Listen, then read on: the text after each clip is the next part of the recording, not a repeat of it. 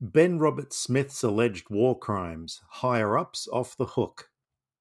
It appears no action is being taken against more senior officers who had the responsibility of command over Ben Roberts-Smith during his alleged war crimes in Afghanistan, writes Belinda Jones.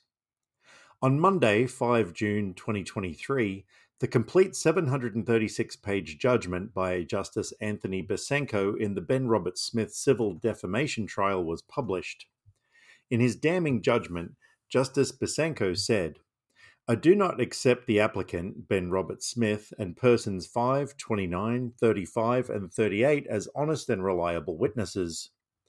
Besenko, in dismissing the civil defamation case instigated by Roberts-Smith, found, on the balance of probabilities, that journalists Nick Mackenzie, Chris Masters, and David Rowe had proved the allegations they published against the former SAS soldier, which included complicity in the murder of 6 civilians. It's important to note this is not a criminal finding of guilt, but a determination on the civil standard of the balance of probabilities. This vindication came after years of fighting by the journalists to clear their names and was a win for journalistic integrity. Roberts-Smith's legal case appears to have the financial backing of Channel 7 billionaire media mogul Kerry Stokes, who now likely faces a hefty legal bill of up to $35 million. Roberts-Smith was employed in a senior position by Seven West Media at the time he launched the civil defamation claim, which goes some way to explain why Stokes financially backed this defamation case. Stokes is also the former 2-time chair of the Australian War Memorial in Canberra. Appointments to this role are made by the Governor-General, and Stokes was last appointed by Governor-General David Hurley in 2021. The WA media mogul is decidedly media shy despite his high public profile and regularly declines requests for interviews, often releasing statements through a spokesperson instead. One such recent statement said, "Seven and the West produce robust reporting in both television and print with the highest standards of journalism." This case is not just about Ben Roberts-Smith.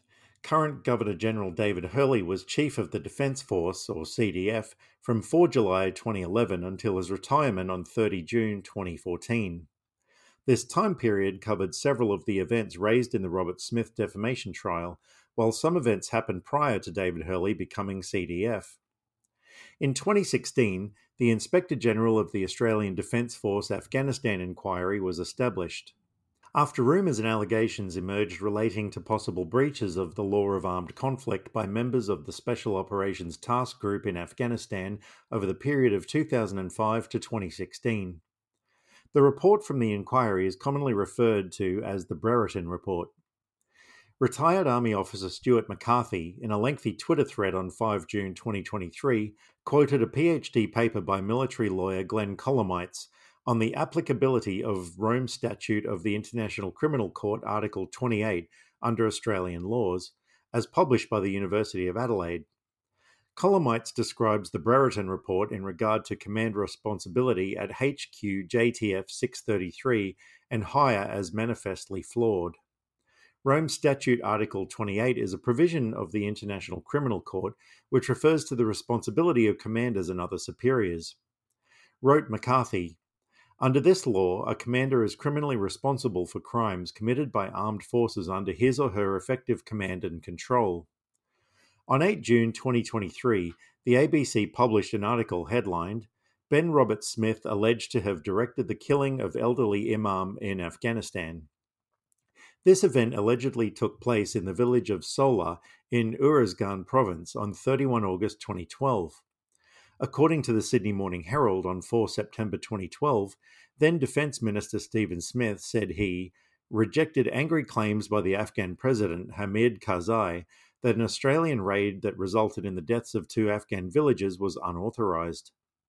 It's likely, though, not enough time had elapsed for a thorough investigation to have been carried out when Smith rejected these claims.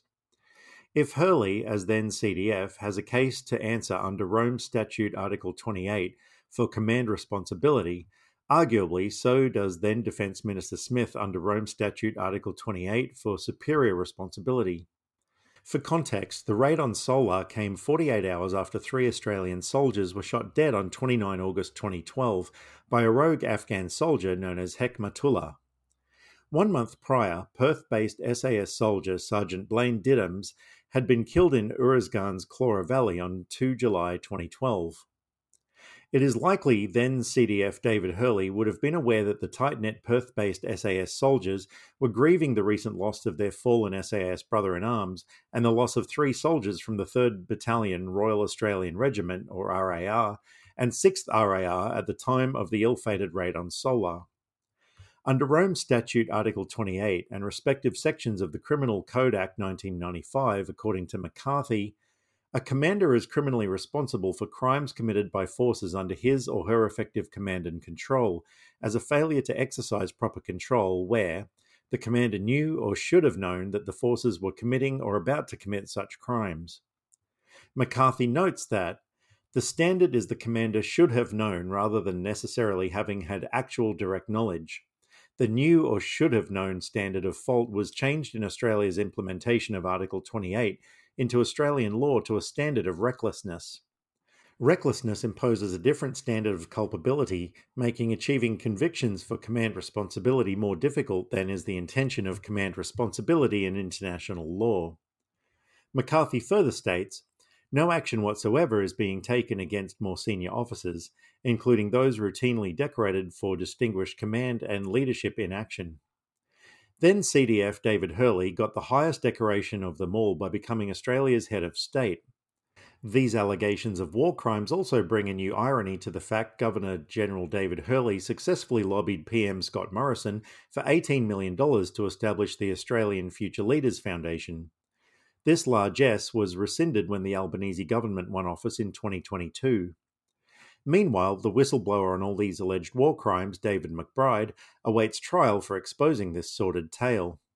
Perhaps this has never really been just about Ben Roberts-Smith, but about protecting the ADF command, the Parliament and its executive, the Governor-General, and, by default, the King he now represents. So, all the way to the very top.